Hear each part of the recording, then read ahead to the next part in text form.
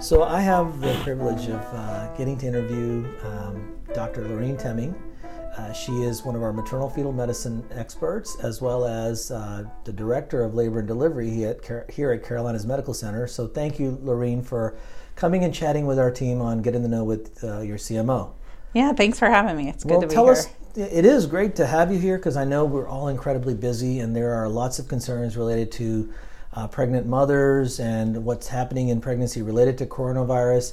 And well, first tell us a little bit about yourself, where you're from, and that kind of stuff. Sure. So I'm Lorene Temming. I'm actually born and raised in Charlotte, North Carolina. Native. People say, there's only 13 of us around, but I tend to know all of them. So I went to Myers Park High School, go Mustangs, and then went to UNC for undergrad. I worked for 4 years managing a community health center in Carborough, North Carolina, and then did med school at UNC. Actually did my OBGYN rotation here at Atrium Health. Fell in love with OB and pursued that for residency and ended up doing residency here as well. Then I went to St. Louis for fellowship in maternal fetal medicine at WashU and came back to CMC in 2017. That's awesome. Yeah, great to have you back and helping lead the stuff. Dr. Ngina Connors, thank you for also coming and joining Dr. Temming and myself to discuss COVID-19 in our pregnant patients. Will you tell us a little bit about who you are, where you're from, and your current role here? Well, I'm from Philadelphia, graduated from University of Pennsylvania. Yep. I joined Atrium about 5 years ago at our Cabarrus location for maternal fetal medicine. Subsequently, I became division chief for MFM here, and as of a few months ago, I've been acting as interim chair. Interim chair, excellent. This is scary, isn't it? Yeah, it's been a really intense time. I think an exciting time in some way to see all of our teams kind of come together and work hard on getting prepared for the potential impact of this, but certainly a scary time as well. Well, and I know scary is also relative because we're seeing the things that are happening throughout the country, and we're trying to figure out, are we prepared? Have we done all we can to kind of minimize our risk? Because quite honestly, knowing is the best part of trying to prevent, right? Yeah, absolutely. How do you think we're doing here at Atrium? I think pretty good. So we've been working for several weeks on kind of preparing You said weeks, right? Yeah, weeks. Yeah. Several weeks on preparing our labor and delivery unit, both here and at the other facilities, for the potential of having patients under investigation or patients who were COVID positive. And that has really been an evolving target. What started as like one small document has turned into 4 elaborate documents about how a patient would arrive and triage through our unit and do that safely, both for the patient and for the healthcare worker, and then what it would look like if that same patient was in labor or had an obstetric complaint, and how we would go through delivery and C-sections and all of those things. So that has involved a lot of preparation. It's been kind of nice to see the multidisciplinary aspect of that, like working closely with nursing and infection prevention and incident command and all these different folks really coming together to work to be prepared. And I think, knock on wood, that we've made some good progress in that regard and that we are pretty prepared. So I think we are doing a lot.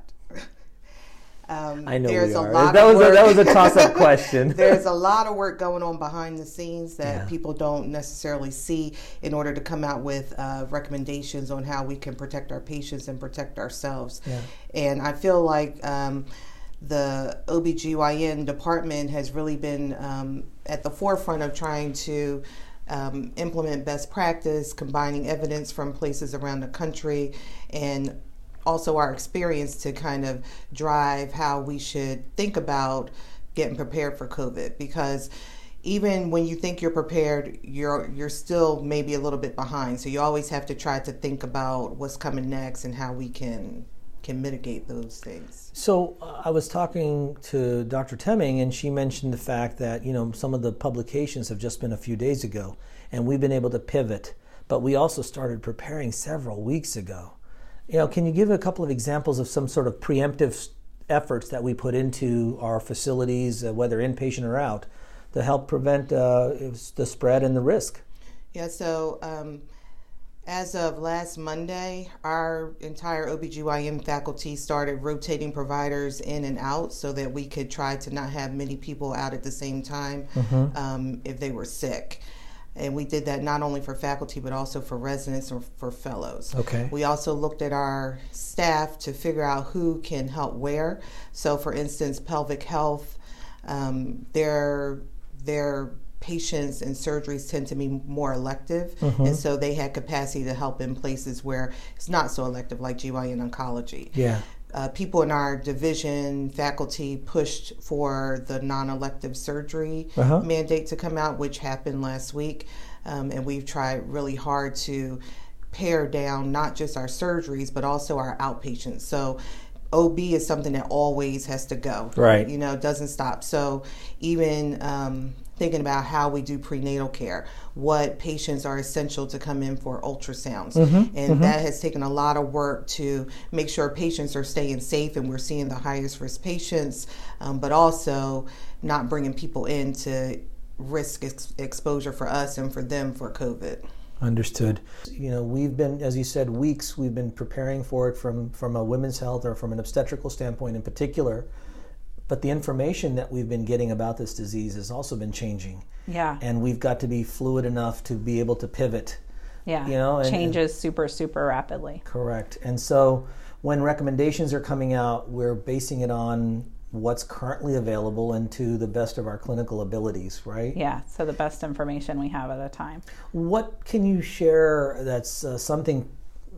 Today is Monday, March 30th, Doctor's Day. Yay! Yay. What's something more current that that we want to share with our team? So I think there's been a lot of debate in the last several weeks as to whether vaginal delivery and C-section qualified as aerosolizing procedures because intensivists and people in other fields might not necessarily immediately lump those in with bronchoscopy, laryngoscopy, and those sorts of things. But any of us who have been in a delivery, whether as a physician or a patient or a partner, know that it is an intense process that can involve a lot of bodily fluids. That's true. So in thinking about that, I have seen kind of nationally the guidelines move really in the direction of treating vaginal deliveries and C-sections as aerosolizing procedures, even if the patient is not intubated. That's not without some controversy nationally, and without some differing recommendations nationally. But over the past, I would say, 2 weeks, that has become more prominent and so has been on our mind. And then last Thursday, a paper was published in the AJOG MFM, which is one of our big journals, highlighting the experience out of Columbia University in New York. And in their experience, their first 7 patients who were COVID positive, 2 of them were asymptomatic, went through the screening process, had no influenza-like illness, no fever, no problems at all. And then both of these women during the course of labor developed fever, which was attributed to chorioamnionitis, attributed to the labor process. And they both actually went on to develop respiratory failure. Of course, shortness of breath is a common occurrence in the laboring process. So in one of the women, this was recognized when she was actually under general anesthesia during a C-section for postpartum hemorrhage and unable to be well oxygenated. That's when they realized that she was in respiratory failure, likely related to COVID. And then another progressed to respiratory failure during her delivery. So both of those cases, the patients came in asymptomatically, passed screening, and went through the labor and delivery floor unknown that they were in fact COVID positive. And in so doing, touched about 15 to 20 healthcare workers without adequate or appropriate PPE. So when that paper calls for a national change in obstetric guidelines recommending that we use N95's appropriate PPE not only for vaginal deliveries and C-sections for PUIs or potential COVID patients, but also for all deliveries because of the risk of something like that happening, of an asymptomatic patient presenting and delivering. So pretty quickly after getting that information, we started working on the idea of implementing the use of N95s for healthcare workers for all deliveries, regardless of whether a patient is symptomatic or not. And so a lot of hard work over the past, whatever that is, 5 days, figuring out our supply status and who that would involve, and then went live today at noon with using N95s for all of our teammates who are involved in deliveries at the time of delivery out of that concern. So in 5 days, information comes out that says this is recommended, and we as a system are instituting that, knowing that some of the challenges were purely resource-based. Right. And so now and also evidence-based, right? I mean, we were going with the best evidence at the time. Now that we have more information, we are responding to that, and we're going to work through whatever other challenges we need to make it work. So lots of information gathering about, how many N95s that would require and how we would get them and resource them. And then I think still some, I think there are more lessons to come in that regard. So ongoing talks about how to improve that supply chain and whatnot. Well, and that's one issue that at least our organization has said, nope, we're going to do this. This is important. This is the evidence supporting it, and we're going to make it work. And let's hope as much planning as you can for a pandemic that we're going to be able to manage it. I've been in some of the meetings where I know that so many efforts, similarly for these past few weeks, so many efforts have been put into place to try to make sure we obtain as many resources as we humanly can to kind of make sure we cover the needs for our community. Have you found to the large part that our community of obstetrical patients have been receptive to that? And how about our teammates? So I think there was some conflicting information in the beginning where some were saying that pregnant women were not at increased risk for severe disease with COVID.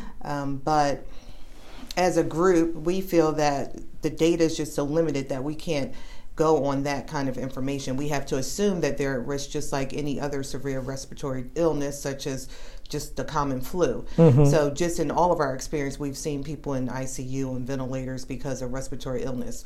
So when we started thinking about how to approach this with patients and even with other OBGYN providers, the thing about COVID is that you don't realize how serious it is until you actually start seeing it. And then it's too late to prepare for it. Right. So to get people to buy into how much we needed to prepare, how much we needed to really think about not bringing people into the office that really don't need to come at that particular time, that took some work. And so I think we've gotten to a place where we have come to consensus on who needs to be seen, who may be able to be seen later on. But there's probably going to be more work that needs to be done with that as we see our numbers increase. Well, this is a fluid disease, and our response to it has to be similarly fluid. And so it seems like the team has already adapted for some of the change that we've needed to put into place. And there may be, more likely than not, more changes that will have to occur as we get more information. Right. You also mentioned something else, so what about our pregnant teammates who are working and taking care of our patients? We've recently gotten into this community spread situation here in Charlotte area or North Carolina as a whole. Maybe not so much in some of the rural areas, but definitely in the Charlotte metro area, we've accepted that it is community spread.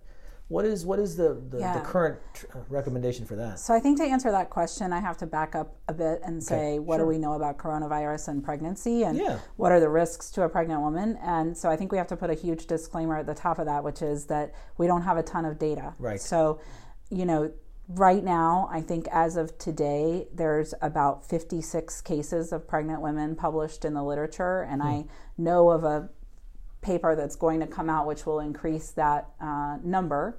And of those cases, while for the most part pregnant women who got coronavirus did well, there were 3 people who ended up in an ICU and 1 person who ended up on a ventilator and on ECMO, and 1 stillbirth. So we have to take that data, and then we have to also apply what we know about other similar viruses, like the flu, SARS, and MERS, and also take what we know about the immune system during pregnancy and other physiologic changes during pregnancy.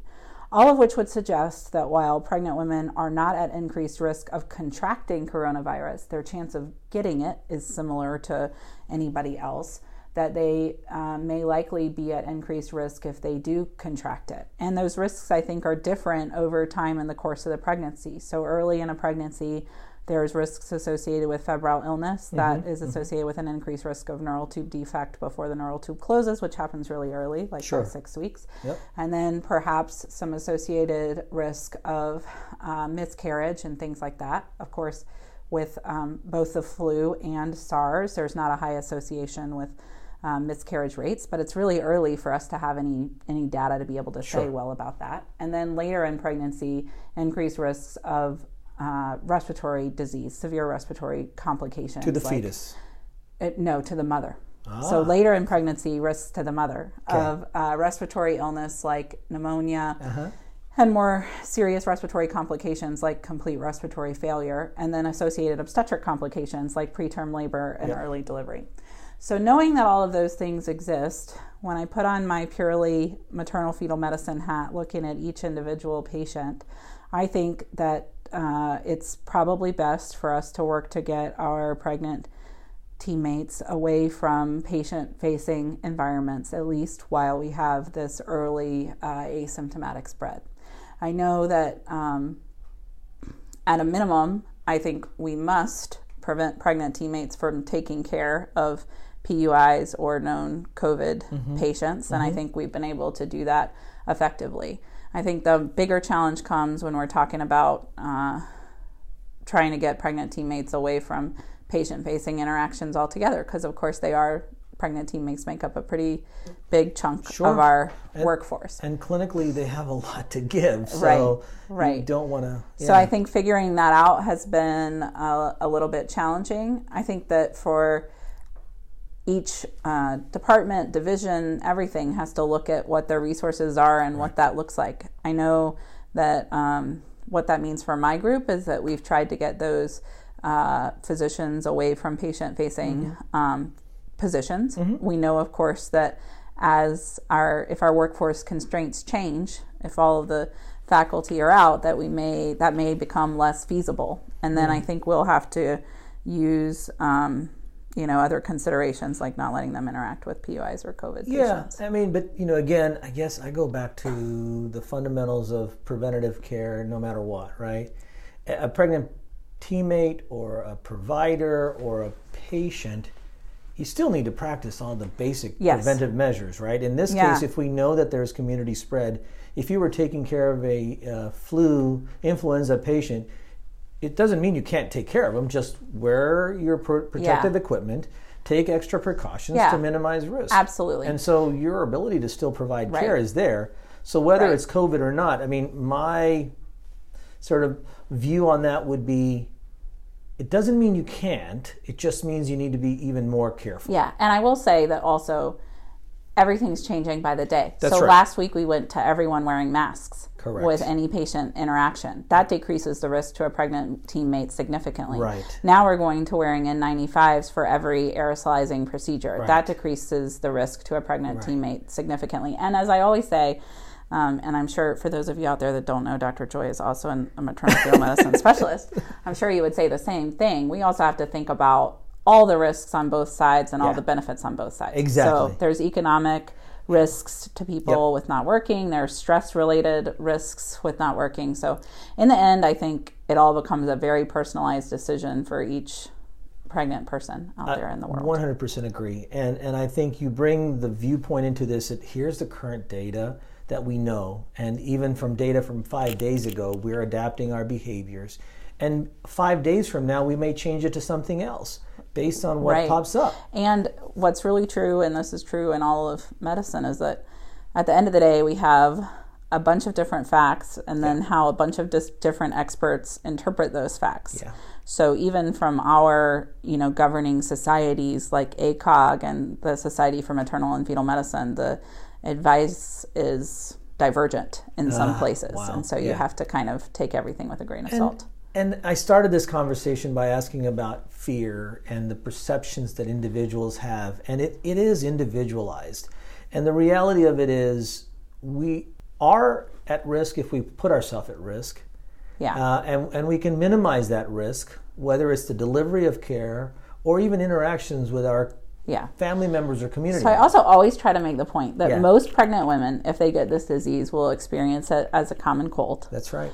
And so these severe complications we're talking about are only a small percentage of people. You said 56 reported pregnant cases thus far. Right, and one with a very severe complication. Sure. And then also, and this is a point that I myself have like a hard time getting my head around sometimes. We're talking about this disease as if you encounter it, you will get it. But that's not the case. Right. The R naught, or the reproductive number of this disease, is somewhere between 2 and 3, which means one person gets it, and without any precautions, they're going to give it to 2 to 3 people. That's the same as for influenza in an unimmunized population. And out of China, the rate of contraction among household contacts with no precautions, if a sick person with COVID was in the house, about 10% of the other family members got it. And that's without any of the precautions. So it's kind of hard to hold that in your mind while also holding the scale of the pandemic and asymptomatic spread in your mind. And I think epidemiologists and infectious disease doctors can understand that exponential effect of one person getting it better than I can. But I try to remind myself of that when I'm on the unit giving care, that, following appropriate precautions, using the good technique that we use with hand hygiene and all of that, the risk of me getting it and taking it home is really very low. That's important for you to share and for our listeners to hear. And so what would you say is the morale of our team, knowing that these changes that we're making is difficult, but it's really intended for public health?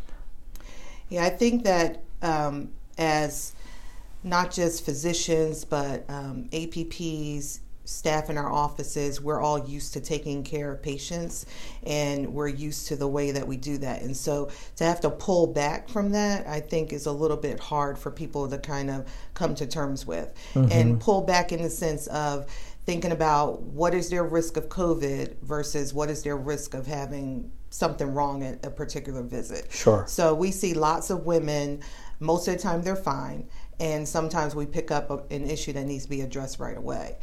But in this culture, the risk of COVID is outweighing those, visits that we are routine.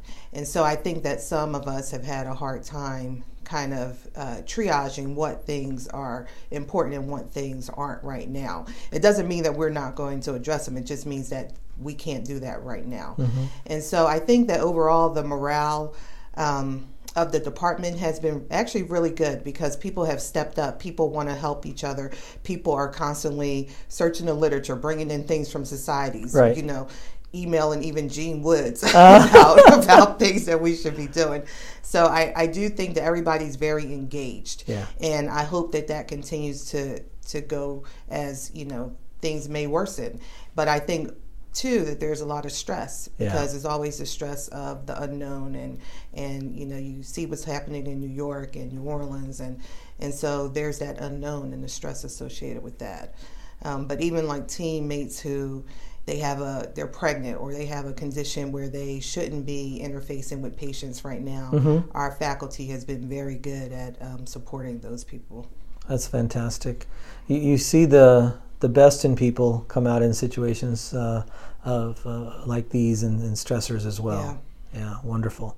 I think it's overall great. We're seeing a lot of, as often is the case, of our teammates coming together and working together really well. I always have said about our unit in particular that there's really no group of people I'd rather be with in a time of crisis, and our nurses up there are just the best at taking care of emergency situations and coming together and working together really well. So I think that overall the morale is good. I think we all have our individual anxieties and moments of panic, Sure. and that's probably true in all of life as well. Right. But I think the other thing is, for the most part, it's business as usual. There are plenty of babies still being born under completely normal circumstances up there. So for the most part, in a way, I don't want to say we are lucky, but we have a lot of continued work to do that takes our minds off of other things, doing what we do best. And you know what? But you should have that sense of comfort because you said weeks ago you started preparing. Yeah. And so weeks ago of time has gone into where you are at current state. Right. And even though you've had some adapting that has been modified based on publications or governing body recommendations, you're still more prepared than most. Yeah. At least that's what I think. I hope so. Well, I think we are. I think so too. All right, so final question.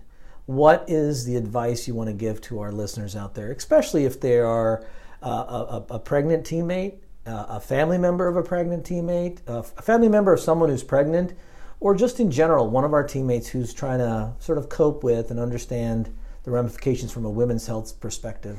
So I think the first and most important advice I have is to take care of yourself the same way that, we all should be doing every day. Mm-hmm. So that means something different for every person. Mm-hmm. But for me, that means trying to eat at least one healthy thing a day, trying to do a little bit of movement every day, trying to connect to one person outside of work and outside of my home every day, which I don't connect in person. That's right. Via text or otherwise, and to just get plenty of sleep. So those are my 4 things I try to do to take care of myself. I think everybody has those things.